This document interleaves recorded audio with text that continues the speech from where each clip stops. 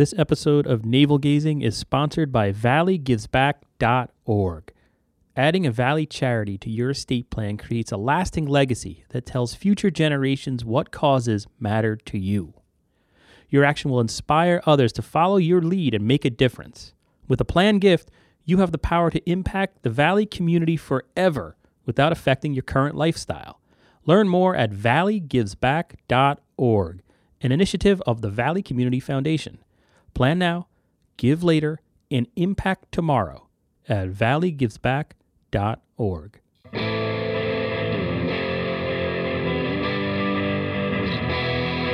For hundreds of years we brought you the news.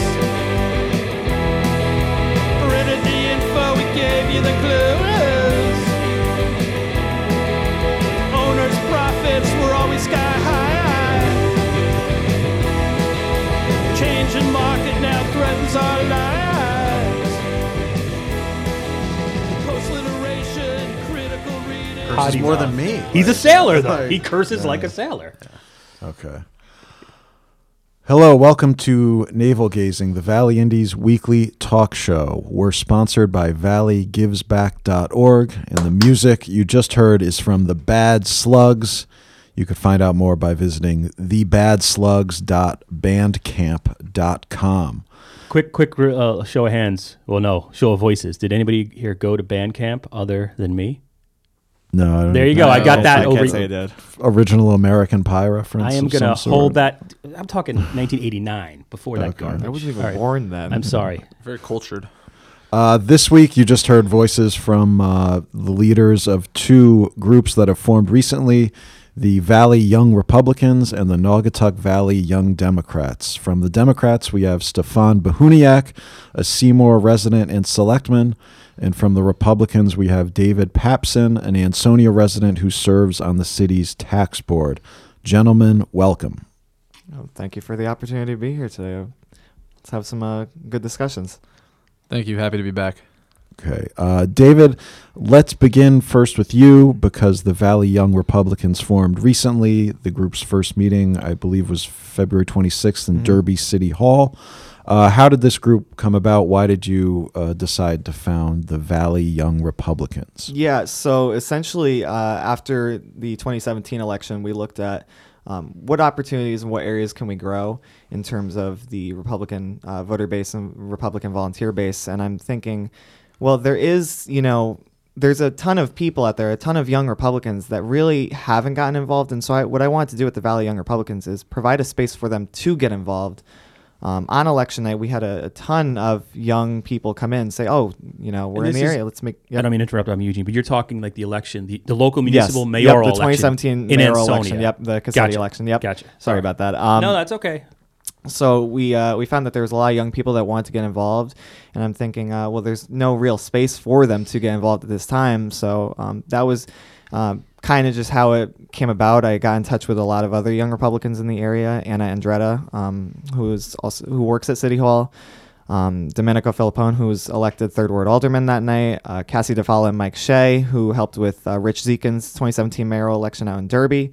And we just kind of came together and set the goal for what do we want this organization to be, and how can we just bring people on board to help us, achieve Republican victories and fight for conservative causes. And how can people interested in that, if they're listening to this, become involved with your group? The best way to get involved is just to reach out with us. We won't bite. We do have a Facebook page. It's the Valley Young Republicans Facebook page. You can't miss it. We also have a Twitter. I believe it's at Valley Young GOP. Just feel free to reach out to us.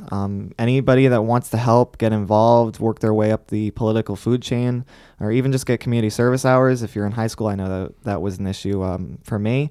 We welcome you with open arms, and we'll have a lot of opportunities for you to actually get involved.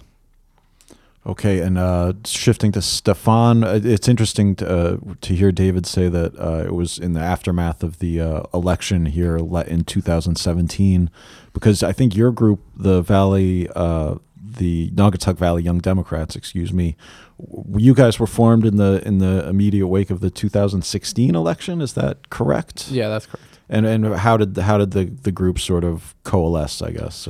So we came about shortly after the 2016 election. Our first meeting was last February. So it was a group of young Democrats who, frankly, almost none of us had any sort of political experience whatsoever. Not even, a lot of us hadn't even volunteered on any sort of campaign. It was just the people who were kind of disgusted and upset with the way the election had gone, and I think surprised as well. And That's obviously the national, the national, correct, the presidential 2016. Trump I mean, getting also there were some surprises more locally, but mainly these were people focused on the national politics. A lot of Bernie Sanders supporters, I think, not just with our group, but across the country, have kind of risen up in other groups. So we got together and had a big first meeting. I think there was about 30 people at our first one, and then we laid it out. Some of the people who had some experience said, "Hey, here's what it takes to get involved." We had people from Connecticut Young Democrats there to talk. Kara Rochelle, who has been an organizer for a long time and very involved in activism, she spoke and said what it's going to take to kind of get people on board, and we just did it. And people who actually found themselves wanting to stay a part of it did, and we kept about 80% of the people who came to that first meeting have since come to twice monthly meetings basically, and we've gotten people on boards and commissions throughout the valley. Last night we had 2 more young Democrats become chairs of DTCs, Tarek Raslin and Ansonia, and Yellow Malerba in Derby, both members of our organization. So, And explain what a DTC is? A Democratic Town Committee. There's Republican town committees as well. They are the bodies that are elected to represent their party at a town level. So I'm the chairman of the Seymour Democratic Town Committee, for example. I'm not sure, David, are you the chair of the Republicans yet? I'm actually running for the Ansonia Republican Town Committee chairmanship, and our election is tomorrow. So no kidding. Yeah. Another youngster soon to be in the ranks, but they have a lot of ability to influence local party politics. They have a lot of ability to lend their voice to statewide issues. So it's an important thing to have young people in those positions. Like the young Democrats sort of, and this is filtered through various people, sort of took over the Democratic Town Committee in Derby. Is that sort of accurate, or it was a surprise to a lot of? I've got a couple of emails the next day being like, "Hey, did you see what Anita Delgado did?" Sure. First of all, I can get in trouble for how I answer this, I think, but All because right. the question I did Derby, use the word takeover. Right, because you phrased it in a very well, and then way. I've seen like stories from throughout the state about like expressing a sort of similar trend of turnovers on town committees. And the background of Derby is that there was a Democratic primary. The Democratic Party was split between sort of what was described as an old guard, new guard type thing. So that's the whole backstory. So, that's why I'm asking. So we don't have the numbers to take anything over without the support of the old guard, so to speak. Even in Derby, I think there's 7 or 8 young Democrats on their town committee of 36. In Seymour, we have 10 out of 38 right now. So we have huge numbers, relatively speaking, to other towns, but we don't have enough to be a majority to throw the bums out, so to speak. So what I think happened in Derby is the vast majority of people on the Democratic Town Committee saw who was doing the hard work, who was getting results, who was the future, and the people who were the hungriest, and those people rose to prominent positions. And I think it's as simple as that. And then David, and I don't mean to interrupt you. Well, I was going to say, you're running for RTC chair in Ansonia, you mentioned. Is it like a contested election? And just off the top, like you mentioned, the 2017 election, Cassetti won in a landslide. Mm-hmm. The Board of Aldermen is all Republican.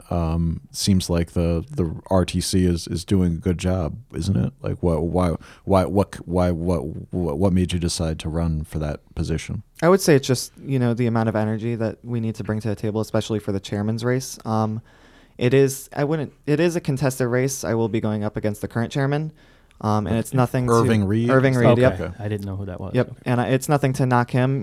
He's done a good job in the past, but I think that there's a new level needed of energy and attitude for the Republicans, especially when we're seeing such success that we're having in Ansonia. We need someone who's going to be a vocal advocate and someone who's going to speak up on the issues and where they're necessary.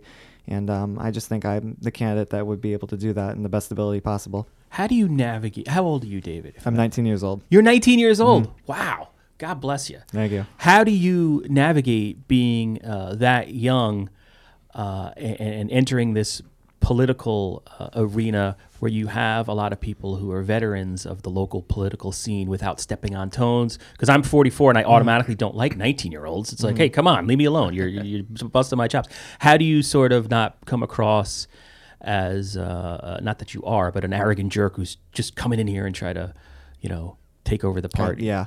Well, it's Does just that question make sense? Yeah. Oh, yeah. Absolutely. Okay. It's just a matter of you need to show. I don't like to make my age something that's like an issue in politics. I like to have my results be really my biggest credential, and I've always been the person that if you want me to do something, I will work hard to ensure that will happen. And I think I've proven myself to the other RTC members and other Republicans across the Ansonia that I am capable. I am young, but I still am capable of getting things done.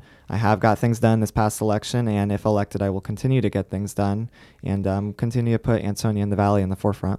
And when did you first get involved in politics?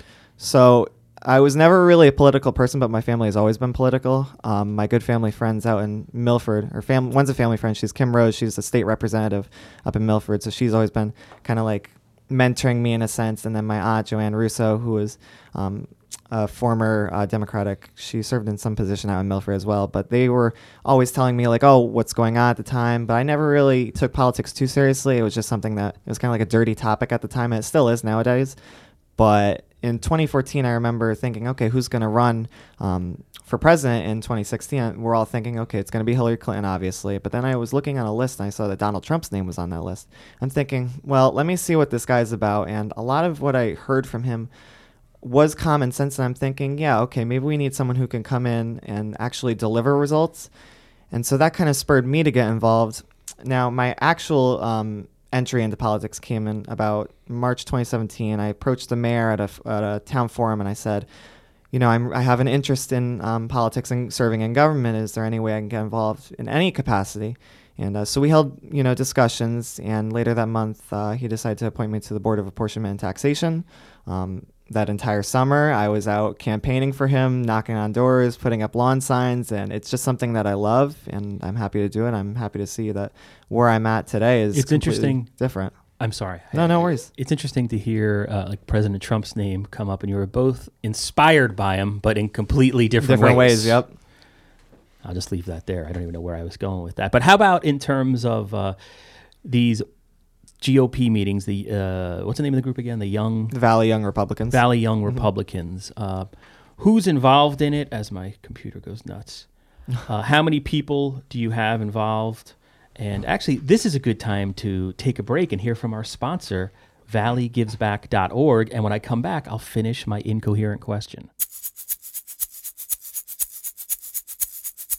Hi, this is Eugene Driscoll, most likely interrupting myself to bring you a message from our sponsor, valleygivesback.org. Adding a Valley charity to your estate plan creates a lasting legacy that tells future generations what causes mattered to you. Your action will inspire others to follow your lead and make a difference. With a planned gift, you have the power to impact the Valley community forever without affecting your current lifestyle. Learn more at valleygivesback.org, an initiative of the Valley Community Foundation.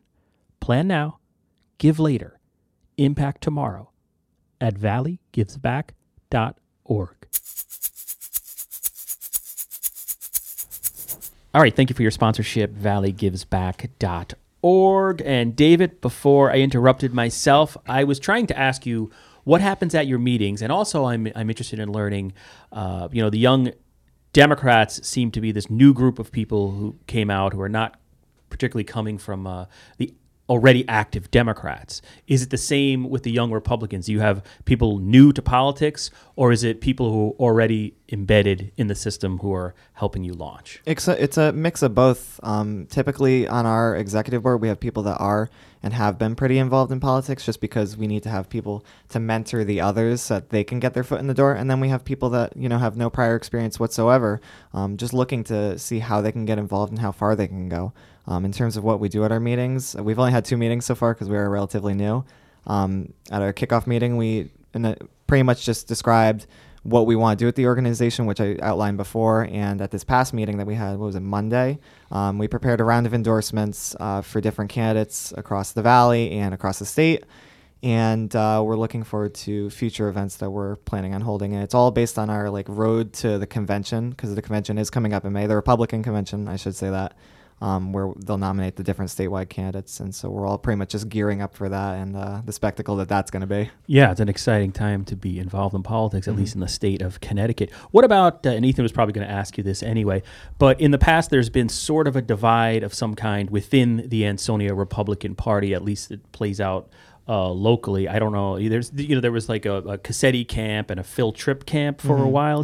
Is that an accurate description? That's how I interpret it from reading Ethan's stories. But I would say we all just have our certain ideas of how Ansonia should be governed, and I think Mayor Cassetti has delivered in terms of what we're seeing in Ansonia. We're seeing unprecedented economic growth, booming infrastructure, and different things like that. So they can differ on how they think that Ansonia can be governed, but realistically what it comes down to is who's done it and who's done it successfully. And that's not to knock Phil Tripp in any way, but it's to say that what Mayor Cassetti's doing is working. And have you sort of reached out to Phil Tripp to get his support of you? Is he somebody you need in your corner to successfully lead the party? I'm happy to have any. I mean, I want to have a unified Republican Party and a unified Ansonia Republican Town Committee, because at the end of the day, we are all Republicans and we all should be fighting for the same Republican causes.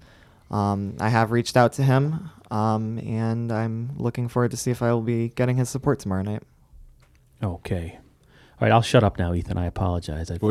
Should we talk about some local or state issues, I guess? Sure. Yeah, there's a lot. Now that we're talking. Because we want to talk about some of the races, but the statewide races. And then there's also local stuff. School regionalization seems to be a push, but I don't know if I believe everything I'm reading. There's... Well, I'm editorializing, but maybe, let's go.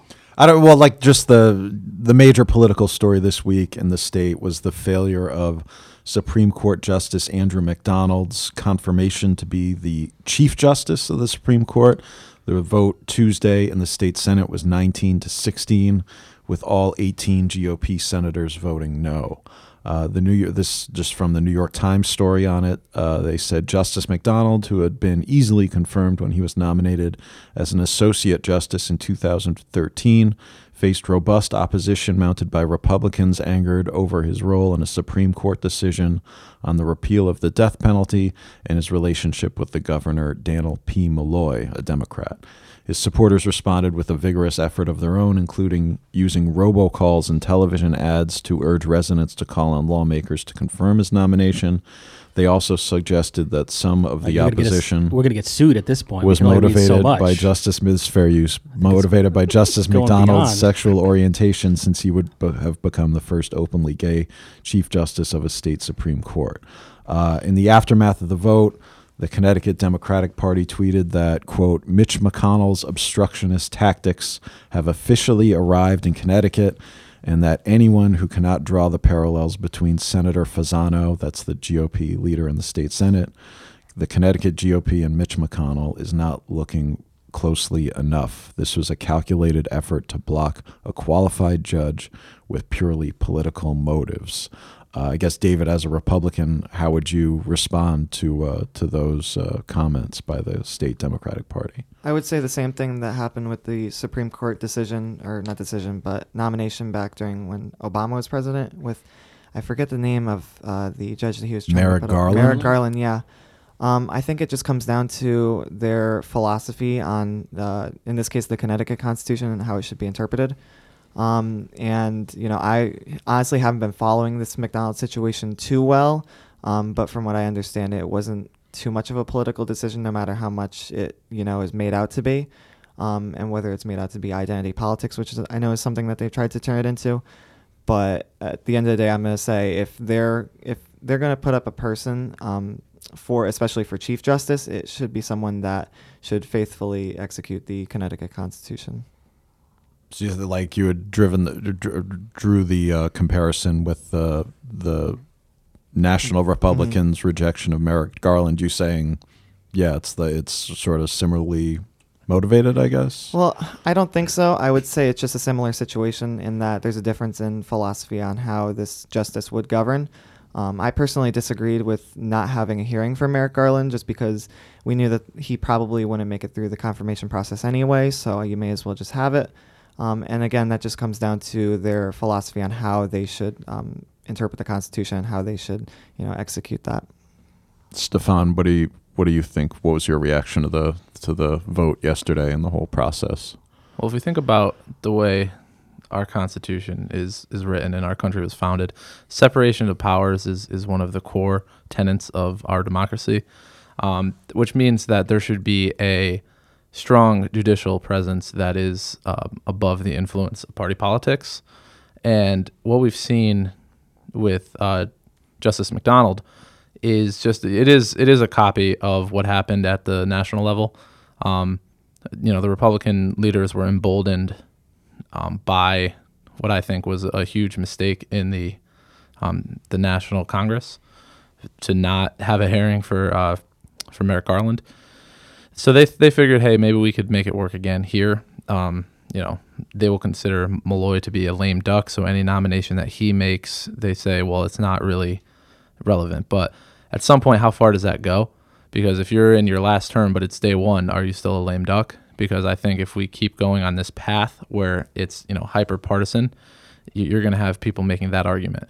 What I don't think is the core issue here is Justice McDonald's sexuality. There may be a handful of people that have some sort of issue with that still, but I think we're past that. I think any person that Malloy had nominated off the bat, Republicans would have found some way to deny, and it's a problem because it falls to the governor to make these nominations.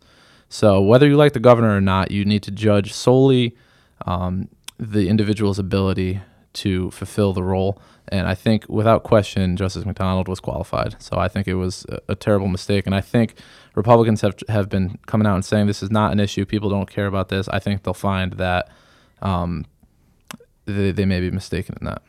Do you think it'll be a factor in the November elections, this Justice McDonald fight? I think it's gotten enough publicity where it will be a factor. It's not going to be a top 3 or 4 issue, but I think it will come up more than some people are saying. Is this the type of issue that your two groups will bring up in a monthly meeting? Is this what because I'm completely ignorant as to what goes on in those meetings. If you want to touch on that first, yeah. It may be discussed. I don't know that we would take any action outside of, I don't know that we would take action. I think maybe we might write some sort of editorial or something supporting, in this example, supporting the pick. We're past that at this point now. If Malloy does in the next 5 days make another nomination and it's someone that we find to be qualified, perhaps we will take a position on that. Honestly, our role in this will probably be sharing things on Facebook or creating Facebook posts, and I think Dave will probably say the same thing. Yeah, I actually would say similarly. I don't think it comes down to politics. I think it just comes down to how we think that the justice would govern if he was Chief Justice, or any nominee for that matter. If Malloy puts up another one, we'll assess him him or her in the same sense that we did with Justice McDonald.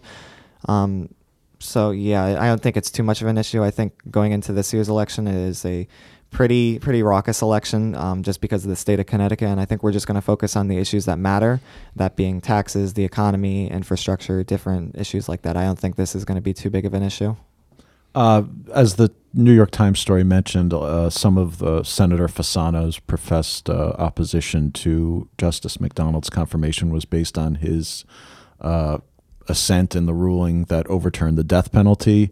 Do you think we should just quickly? Do you think we should reinstate the death penalty in Connecticut? Or? Well, I'm against the death penalty. I consider myself to be a very religious person. I don't believe that it's anybody's right to take away another person's life. And at the end of the day, that comes up to God if he was to take away another person's life. So I'm against the death penalty. So if that ever comes up in my future, I will still strongly stand against the death penalty. What about, this is totally not what we're talking about, but I'm going to ask it anyway. You guys call yourselves young. What's the age limit? I'm 44. Can I join either of your groups or do I get booted? Are you young-spirited?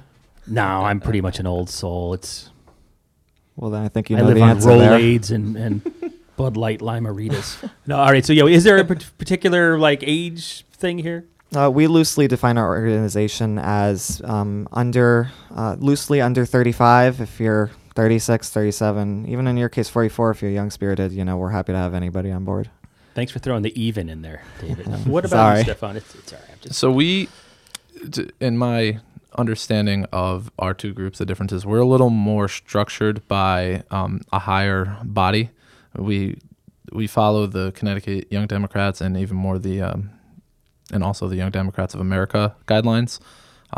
So our membership is strictly 14 to 36. At 36, you age out. Now, with that said, our group welcomes, young-spirited folks.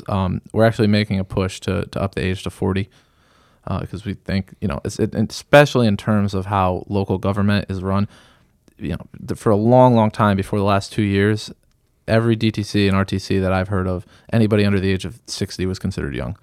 And that's not a knock on people. That's heard just the an same absolute thing, actually. fact. Because if you're the 50-year-old guy, you might be the youngest person there for a long time. But yeah, we're very inclusive of people. For example, Chris Bowen, friend of the show, just over the age limit, but he's at our meetings. We absolutely value his opinion. Is there any way I can protest that he's a member of the group? Is there anybody? No, I'm just kidding. Oh boy. Sure, but I'll fight for him. He's a good guy. We take anyone's opinion. We invite Democrats of all ages to come. What and speak. about? I'm sorry. Going to the other age of the age spectrum, you had mentioned 14. I mean, there's been a ton of news. I don't know if you guys have noticed lately of high school students getting politically active or socially active or in some ways active onto the streets, literally, to bring change. Are your two groups seeing an influx of young people joining the folds, and are you actively going into, well, I guess you wouldn't go into schools to recruit, but how do you get the high school kids involved? David, you want to go first? Yeah, so we are actively recruiting high school students just because, like I mentioned before, community service hours are critically important to, high schoolers' success, especially when they go to apply for college and other opportunities. And that's not to say like they have to come just for community service hours. If they want to get involved for any reason, they're more than welcome to. I think it's great that we have a lot of young people getting involved, whether you're on either side of the political spectrum, as long as you're sharing your voice. I think that's really important to our democracy. And the Valley Young Republicans is just an outlet for them if they have a conservative or independent thinking mindset to come and do so. Yeah, one of our next big initiatives is going to be recruiting, basically below the age of 22. So we're trying to make inroads right now with local colleges. That's something we've seen some success with, and we're also making efforts to work to getting. I know there's some political clubs in the high schools, and I actually know several high schoolers through different work in town. So we're working on that angle as well. The problem is, if you're in school, and then David could speak to this, it's harder to find the time to be involved in the town. If you live in Seymour, you work in the Valley, or you work in Sikorsky or something like that, you can make it back for meetings at night. If you go to school up at UConn or Quinnipiac or wherever it is, it might be more difficult to make meetings. So that's something that we're balancing. But we do have kind of a pipeline of people who are right now in college who, is assuming they come back to the Valley, they'll be involved when they have time. It's just interesting you mentioned about the DTCs being like sort of dominated by the previous generation, I guess, because when Obama was elected, that was like a major part of the narrative was like, oh, the youth vote with Obama, but it didn't translate into like long-term involvement in the nitty-gritty sort of local level politics, I guess. And strangely enough, I don't think so. In my experience, the people who are on the DTC are people who have been there for a long time. I think 20, 30, 40 years ago, it was a different thing. It was more of a social club. It was a group within town of like-minded people that got together and they tackled issues. We used to have, DTC balls at one time, like big dance parties and things like that. So it was a social thing with the political aspect. Then I think it's tough. Even the educational process of what a DTC is difficult. A lot of people don't know. When I went to my first DTC meeting, I didn't know what it was. So Paul Roy, who had been a former first selectman in Seymour, he messaged me because we knew each other for a long time, and he said, "Hey, Stefan, do you want to join the town committee? We're looking for people to run for office." And I was like, "Yeah," and I had no idea what that was. I just said, "Yes, it sounds good." Showed up, was there, and I was blown away. I was like, I had no idea this kind of thing existed, and people still don't. It's difficult. So when I go to door to door, when I go campaigning, sometimes it can be difficult telling people like what's going on, what exists. A lot of people don't know. David, was it similar for you in terms of like you're running to take over the RTC, but was it just your prior, as you said, like you had family and members and friends being involved in politics? Is that how you got sort of drawn into it? That's pretty much exactly how it went. Like, I honestly had no idea how to get politically involved if it wasn't for my family. And my aunt actually said to me, if you want to get involved, you have to go to your local town committee. That's the go-to way to do it. And that's exactly what I did. And that's where I gained the experience, the knowledge, the background. And that's what I'm, trying to offer with this chairman's race. It's funny. Every once in a while, you'll hear somebody who says, "Yeah, I could run for first selectman, or I could run for mayor." And then you ask them, "Okay, what's the first step?" And they say, "I'm just going to say I'm running, and then I'll put it on Facebook." I'm like, "Okay, who are you talking to? What local party leaders are you speaking to?" "Oh, I don't know any of them." And I said, "Well, you're going to have a really difficult time if you don't get familiar with the people on your party's town committee, because those are the people who, honestly, they can shape the race. If you have the support of the town committee, even though people might not know what it is, you are way ahead of the game." Especially like first timers and newcomers. Like Absolutely. If you come into the scene and you're just trying to say, like, you show up at your first RTC or DTC meeting and you say, "Hey, I want to run for this," they're going to look at you and they're going to say, "Okay, well, what can you offer? So we've never even seen you here before." So you kind of have to make a name for yourself first. That's interesting. Yeah, it's an interesting conversation, at least to me, because we're reporters, and for a long time, I remember like working in Danbury or working in Westchester County, New York, Mount Kisco, all these places. The Republican or Democratic town committees there were sort of shadowy figures who didn't necessarily want publicity because they were the power brokers behind the scenes. No, and I don't think that's the case in the Valley. It seems to be more open. I had never covered a nominating convention. Yeah, same here. Until I would cover them, but Valley. they'd all go into a room and say, "We're going to come out and announce the slate when we have one." And here, like we see, like we don't see all of like the intra-party fighting and stuff, but you get a picture of some of it, which is more than it's much more other places transparent I've here. worked. If I can say a couple words about this, one thing that is a little different about the Valley and a lot of small towns is that the DTC, at least in Seymour, is the one Democratic group. And I think the RTC in Seymour is also the one Democratic group, outside of course, the Valley Young Dems and Republicans. Other, in cities particularly, they'll have maybe a half a dozen different groups of people who share similar, philosophies and are like-minded. So they might be able to run a candidate or push a candidate forward with support of a faction of the party that isn't necessarily aligned with the DTC. In Seymour, it's like a vacuum cleaner. Any Democrat we know that wants to get involved, they have to come to the DTC. That's just how it goes. In a lot of these small towns, there's not the infrastructure. There's just not enough people. Yeah. That's pretty much just how it is for any small town, really. So should we move on to the stated the reason we actually conned these guys into coming in? Oh boy.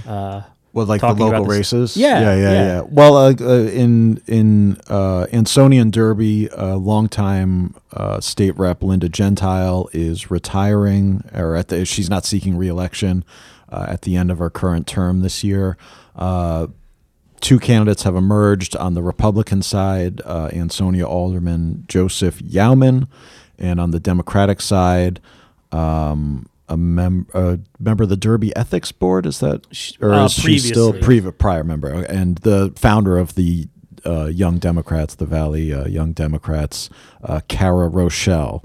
And I guess there are formal party nomination processes that will have to take. Like, these aren't the only. It's a convention similar to the state convention, just at a smaller level. It seems like these are the two sort of candidates that the parties are lining up behind. I think it's fair to say. That's not to say that others might emerge between now and then. You never know.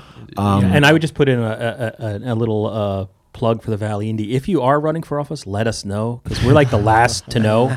So please keep us in the loop. Yeah, we're like searching, eChris, the SEC for like who's running. Right. Yeah. Part of this podcast is going to be asking you guys who's running against other races. We're ignoramuses. I guess how do you obviously, Stefan, you've worked with Kara at the Young Dems. How do you see the race shaping up? How would you sort of handicap it now? It's tough to say.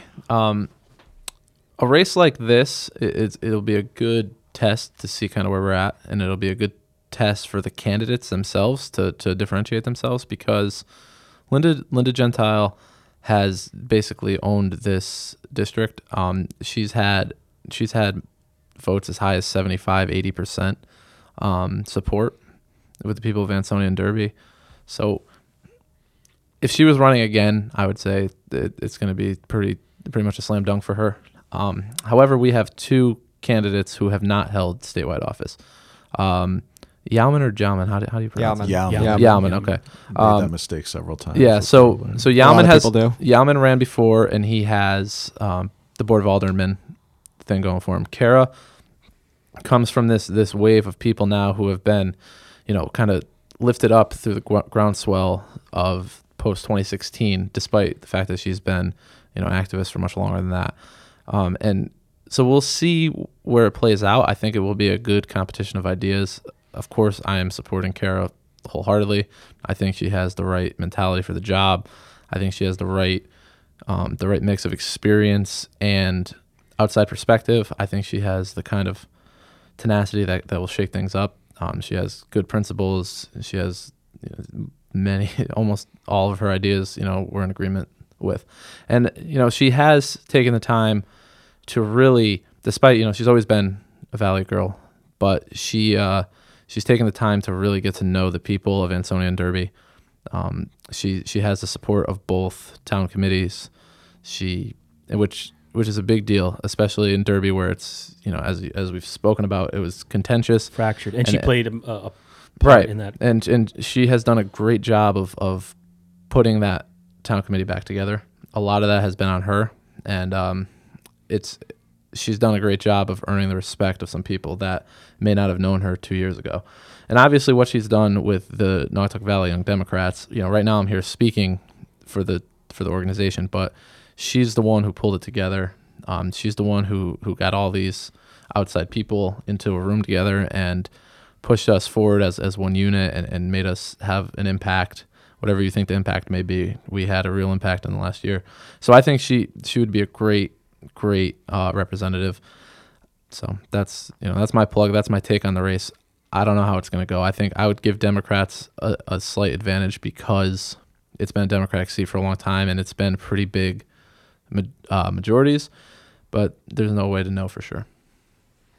And I guess, David, from the Republican perspective, what do you see happening in the 104th district? And specifically, I guess, like the narrative sort of nationally has been a reaction against Trump and Republicans.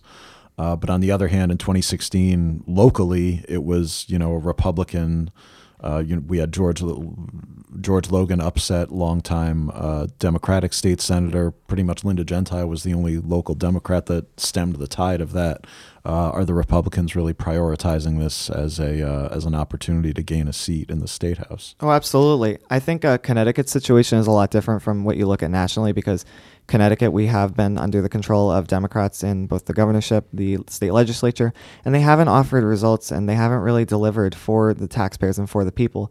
And so what we're looking at in the 104th district is, okay, who is going to be the candidate that is actually going to bring the same success that we've had in Ansonia under Mayor Cassetti? Who is that same type of candidate that will deliver in Hartford and try to help the state? Who is the only candidate in this race that will work to lower taxes, reduce the size of government, improve our infrastructure, and just fight for the taxpayers? And we think that Joe Yauman is the only candidate in this race that is proven to do that, as he's been a member of the Board of Aldermen, and that can do that if he's elected this November to Hartford. Do you think that it'll be a gain for the Republicans, I guess? We're confident that it's going to be a game, but we're not going to get complacent. We have to make sure that we're going door to door knocking. We got to make sure we're getting our lit drops out there, and we got to ensure that the people know what each candidate stands for and what they will do if elected up to Hartford. And go ahead. Sorry. Just from what I've sort of read and heard, I mean, the strength of these two candidates, their strengths are obvious. They're both intelligent. They both have a lot of energy, and they both really want to serve. Then I think the weaknesses would be that Mr. Yauman isn't as well known because he's relatively new to the Naugatuck Valley. And then the knock you hear against Cara Rochelle is activist, too left wing, is what some of the Republican critics say. So where does Linda Gentile play into this? Is she going to be, I mean, obviously she was universally respected. I was shocked when she announced her retirement. Our Facebook page can be partisan, but Really? I've never seen that. Got a throwback to 2017's election. but the commenters, I should clarify that. Yeah. Me, I'm apolitical. I believe anybody for 5 minutes. But can she be a linchpin here, Linda Gentile? Does she have to get out there? Because if you look at I think the Republicans clearly have the momentum in Ansonia and Derby. It's hard to. It seems like that's what it is. There's this wave of Republicans locally. So Stefan, how do you? Yeah, that's a fair characterization. They have all of the chief executives in Ansonia, Derby, Seymour, and Shelton. They have, pretty much all the other congressional seats. The factor of Linda Gentile, I think, can be a strong one. Linda does support Cara. I think, and I hope that she will be out loudly and proudly speaking for Cara. I would anticipate that would be the case. How much that will matter, it depends on what factors are driving people to the polls. I think it will definitely make a difference. Where it'll make the biggest difference is with the more moderate Democrats, perhaps, and the people who have known Linda a long time, but maybe won't get excited about a race without Linda in it. If Linda will make personal appeals to those people, I think it'll help Cara tremendously, and I think Linda plans on doing that. And then David, you spoke highly of the Alderman Yauman, but in terms of ground game a little bit, let's pretend the microphones are off. Mm-hmm. It's just me and you talking here over some coffee. What does Yauman have to do to win that seat? He ran once for it and was unsuccessful. That was against Linda Gentile. So what does he have to do to get those votes? Really, all it is he just has to hammer the issues, and that he's the candidate for lowering taxes, reducing the size of government, fighting for education and infrastructure. And I think the difference between this election and the 2016 election when he ran against Gentile is getting the issues out there again and showing that he's proven himself as an alderman. And that this race is entirely different. I think another factor that plays into it is the fact that this is a governor's election this year. And the Republican wave that is kind of surging throughout Connecticut, just the fact that Democrats have not delivered for the taxpayers in terms of ridiculously raising taxes over and over again. I think there's a new tax proposal out right now to create a state-based property tax, which is completely ludicrous, as well as the toll proposals. Like, people are just sick of having more money ripped out of their pockets, and so that this is going to come down to who is going to be the person that will fight for the taxpayers. Will you guys be making an endorsement in the governor's race among your parties? And do you have any among the young Democrats, GOP? You mean? Yeah. And do you personally have any preferred candidate. The So Republican we and actually Democrat. discussed this the other night at our Valley Young Republicans meeting. We're going to be abstaining from making an endorsement at this time just because this race is so contested. I mean, how many candidates do we have on just the Republicans alone? It's like 17. Yeah, lot. 17, 18 with Aaron Stewart now. It's like 18. I'm actually working for Mark Loretti's bid for governor. I think that he is the only candidate in this race that has delivered in his capacity as Mayor Shelton, and he is the only candidate that can really deliver for the state of Connecticut. He is bipartisanly recognized as a problem solver, someone who will deliver, and his results in Shelton kind of just go, they speak wavelengths as to what he could do as governor. I mean, Shelton has one of the lowest tax rates in the entire state.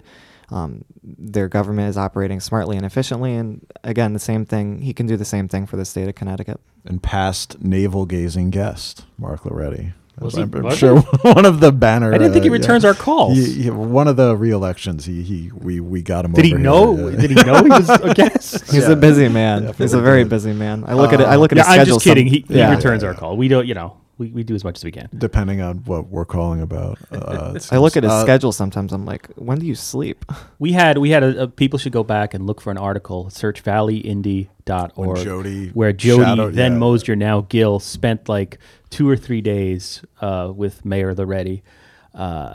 He was speeding on the highway in a rainstorm without using his windshield wipers, which was one of the details that And like sticks with me. he went to some meeting of some statewide grand poobahs somewhere, and they were all in a room talking, and somebody noticed Jody and was like, "Wait, who is this?" And he just said, "She's with me," and then everything. Nobody asked any Nice. other questions. And then like a Nice. month later, he kind of seemed to Jody to have no memory of spending any time. Yeah, as you do, So- I guess. But anyway, and then you're gonna ask Stefan, what about the Democratic field? It's not quietly as packed as the GOP. Yeah, but we have what most people consider to be 7 serious candidates.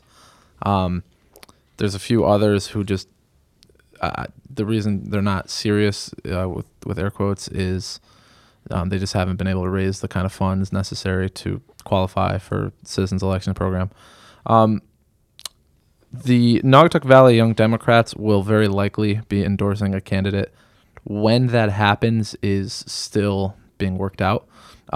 There's arguments for and against doing it before the convention, and then there's arguments for and against doing it during the primary once the field has narrowed down a bit, because I think on both sides we are almost certain to have a primary. The Republicans, I don't think, can whittle down 17 or 18 candidates to one, and the Democrats, I think at least 3 or 4 of the candidates will get 15% of the delegates to qualify automatically for a primary. And I think there's several Republicans in the race who are planning on just skipping the convention altogether and just petitioning onto the primary. So there's still going to be a role to play for endorsements after the conventions, which are in mid-May. But I would think we will come out with an endorsement at some point during the process. Me personally, I support Jonathan Harris, a Democrat running for governor. He has, I think, the most broad and important set of experience in the field. He was a former mayor of West Hartford, former state senator, former commissioner at the state level. He has really pragmatic views, really great, a really great ability to connect people. He has creative solutions to some problems, which I think is something that has been missing a lot. He understands that it's not a my way or the highway type thing, and more than anything, when I think about politics, my focus is very hyper local, to borrow your guys' phrase. we don't have it copyrighted. It's okay. That's okay, but that's what I think when I think of you guys. I care about Seymour first and foremost. I care about the Valley next, and of all the candidates that I've met, and I've met a lot of candidates on both sides, to be frank, Jonathan Harris is the one who speaks to the issues affecting the Valley the most, more so than anyone I've met. So that's why he has earned my support. Did you have something? No, we're just about asked roughly about at the the- 49-minute mark. So we did, Stefan, I believe, said before we began that we would not get to anything we wanted to talk about. But I just, wanted to just state like- for the record, we've at least discussed maybe 30% of it. I don't know. I guess very quickly, I mentioned briefly before George Logan won. He's the state senator from the 17th district, and I should have looked up specifically what towns. Ansonia and Derby. It's like Ansonia, Seymour, Derby, Beacon Hamden, Falls, Woodbridge. part of Naugatuck, Woodbridge, Woodbridge. Hamden. It's a big district. Ridiculous. But It's a ridiculous district. Yeah. he beat out a longtime state senator Joseph Crisco to win that first term in the 2016 election.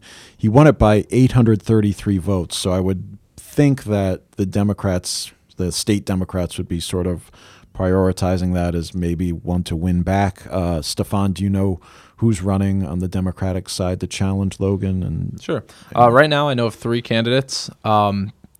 It's not my district, so I certainly will not be making any kind of pick in this race. And I know not as much about these candidates as I should, but I can tell you who they are. George Cabrera, who is a union organizer, he seems to have a lot of support right now. Sean Grace, who is a member of the Hamden DTC and does a lot of work with some progressive groups.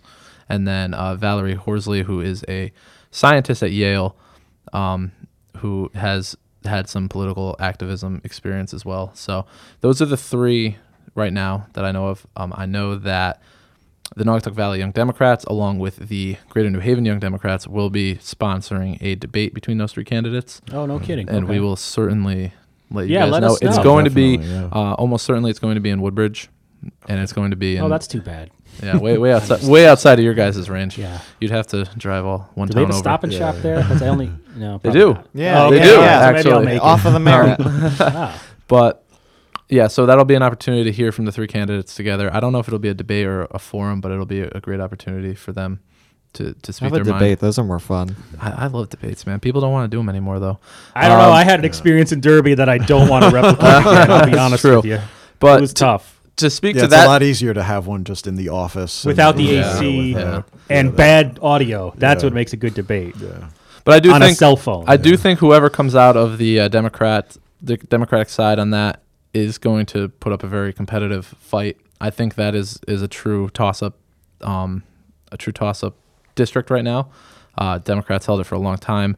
With all respect to Senator Crisco, I think, despite being a great public servant for a long time, he should not have ran in 2016.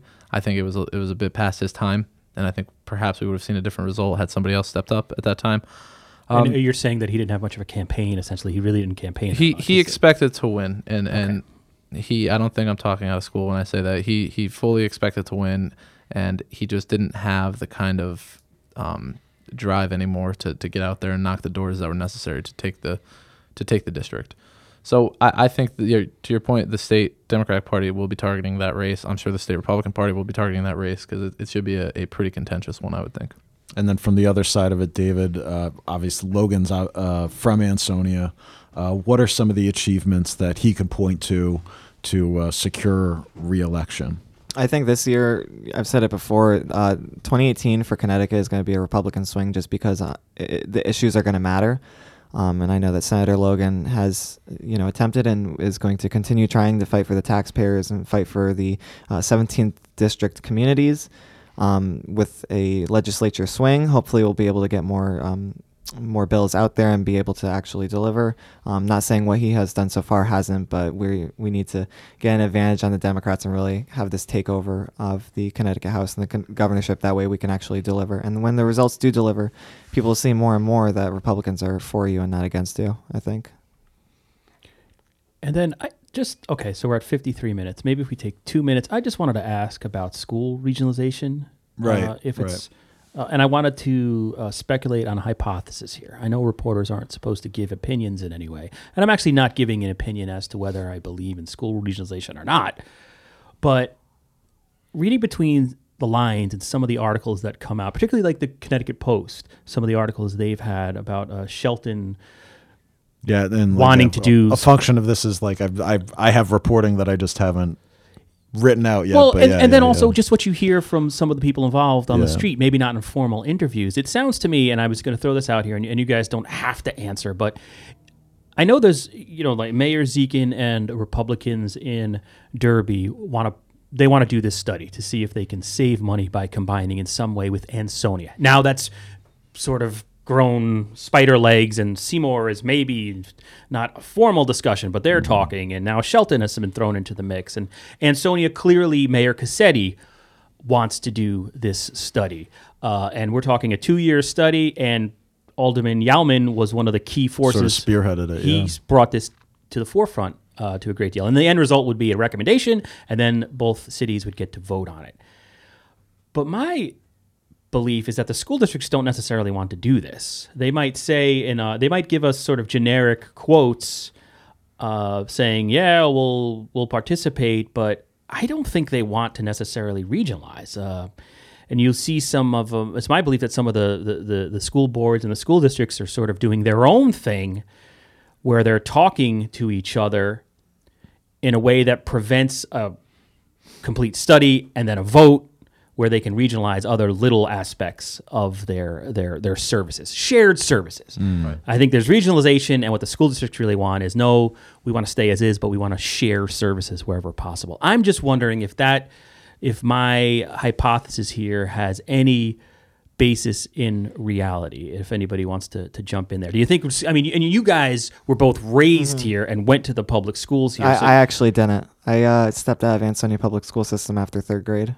Oh, okay. Yeah, but Well, I'm still kind of fluent in everything that's going on here. So, I mean, if You're you from want me to- Ansonia, though, right? I am from Ansonia, yeah. So that's all that matters, really. What I would say about the regionalization system, or the study, actually. Where'd you go to is- school? But now I'm fascinated, though. Yeah, so I went to King Robinson out in New Haven for 4th and 5th grade, and then from 6th through 12th, I went to Engineering and Science University Magnet School in New Haven as well. Did you take a bus there, or did your I parents have did. to drive you? No, every I day? actually All took right. a bus. First student provided busing. That has nothing to do with anything. Because my kid goes Yeah. to a magnet school, and I got to drive him every day. It's like, Do you really? Oh, it's so. But anyway, No, that's neither they here nor provide there. buses Go out here. ahead. So yeah, what I would say about this regionalization study is that, you know, as many municipalities as we can get on board with it, you know, Shelton, Seymour, we're happy to have them come on board, and we'll see what the study actually But produces. do you think the schools really want to do it, though, David? That's I what I'm can't asking. answer that because I'm not on the school board. But But well, what- all right. But you're. What I would say is You're a we person with all your have to be own- on the same page. You know, the school boards, the government, we all have to be on the same page, and we all have to ensure that we're delivering the best possible solution for the students. And maybe regionalization isn't the way. We'll see what happens with this study. But I think another misconception about it is it's not just about saving money. It's about ensuring a better quality education for the students. And that, at the end of the day, is the most important. So if regionalization ends up occurring, and in the long run, you know, we'll see what happens with how our education quality will be affected, or if it'll end up costing more money to regionalize. That's something that we can't really answer until the study is actually done. And I think once that is actually done, we can all come to the table and say, okay, let's assess this. Let's all get on the same page, pretty much. And I think it speaks volumes that as well, Linda Gentile, the current state representative, is saying that regionalization is something that we need to explore. And so maybe as a Democrat, her poll, you know, we'll see what can be done there. But 2 years, in 2 years' time, maybe we'll be sitting down at the same table again, and I'll be saying, hey, look, it worked out. And then up in Seymour, I went to a school board meeting a couple of months ago where there was some apprehension, I guess, in one of the many Seymour type community Facebook page, which I can't even find on Facebook. I don't even, but that's apparently where the news is in Seymour. I'll send you a link. There was concern that Seymour was going to do something with Ansonia. Like there was sort of a little. I could do a full podcast on my thoughts on regionalization. I will say that I think David and I will agree almost wholeheartedly on this topic. However, I don't think you're going to see it happen. I think the dream scenario would be Ansonia and Derby sharing one school district. I think down the road that would probably be the smartest thing. I think, frankly, Ansonia and Derby should probably be one town. They're just not really big enough to be two distinct towns. But once you've split people up like that, they never want to go back. And you'll see that in a town like Shelton. A town like Shelton would never, the people of Shelton would never be for taking on Ansonia or Derby because they would perceive them as having more problems, not bringing as much to the table, despite it perhaps being in the best interest of everybody. It just wouldn't happen. So what I think will come from this study, and I'm not intimately aware of exactly what's going on because I'm not in one of those towns. And this hasn't come to the Board of Selectmen. It's not like a thing where the Board No. of Selectmen is signing off on this, which is another distinct difference between what's happening in these towns. We would have some role in it at some point, even if it was just informational.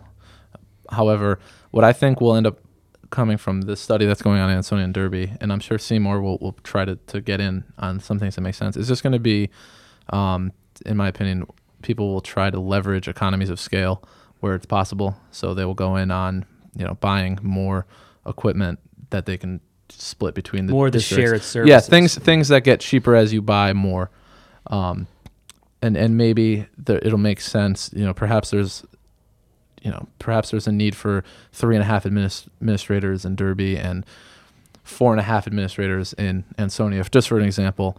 Maybe one would be shared in some capacity, or I know in Seymour we're looking at trying to do even sharing services between the town and the education school side in district Seymour is is like pulling teeth, because the people on the Board of Education, by and large, and I like a lot of the people on the Board of Education, they get hunkered down and like, this is what we're here for. We're here to protect the children. That's all we care about. And the people on the town side are like, well, listen, it makes more sense from a financial standpoint and from just a expediency standpoint if we're all on the same page and we're all working together.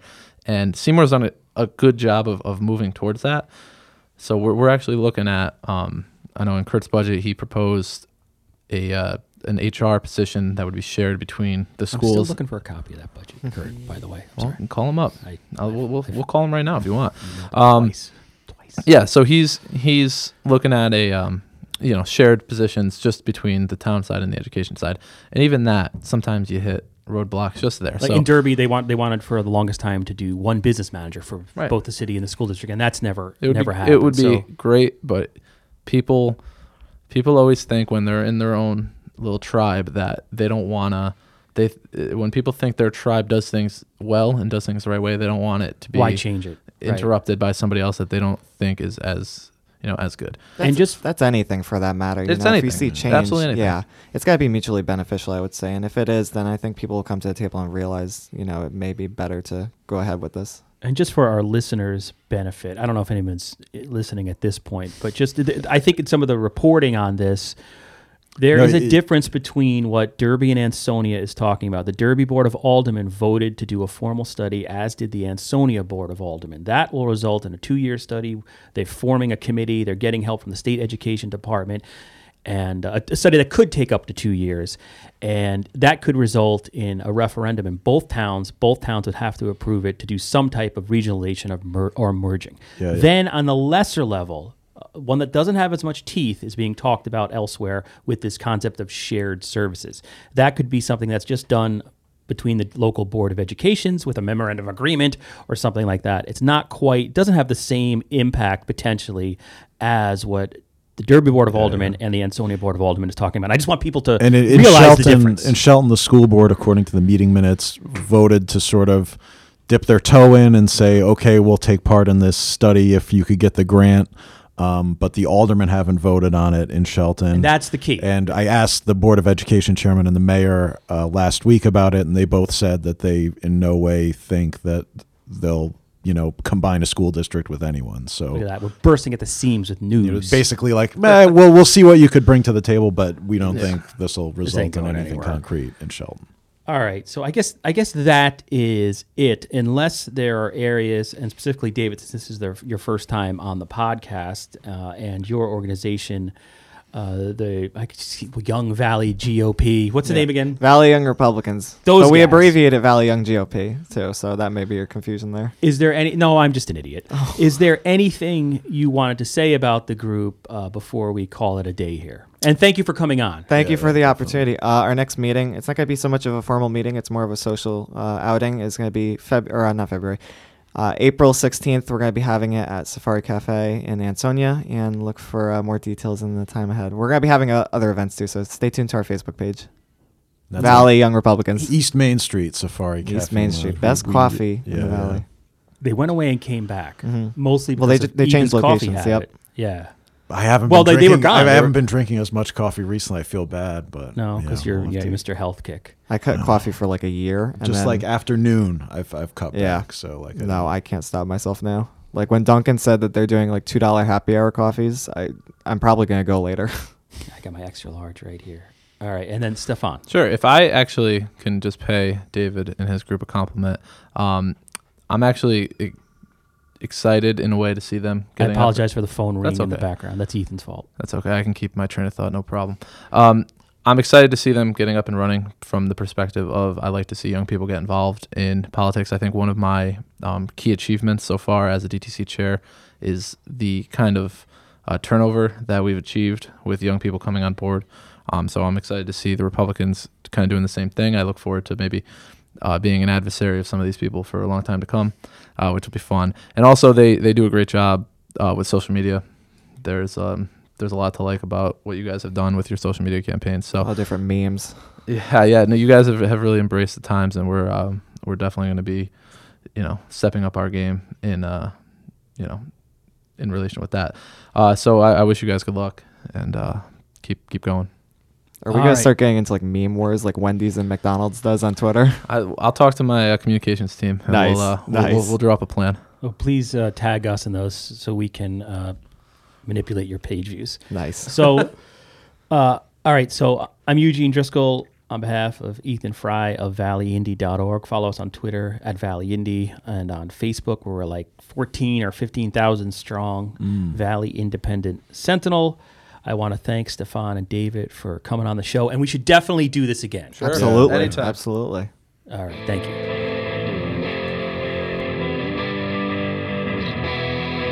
For hundreds of years we've brought you the news. For the info we gave you the clues. Owners' profits were always sky high. Changing market now threatens our lives.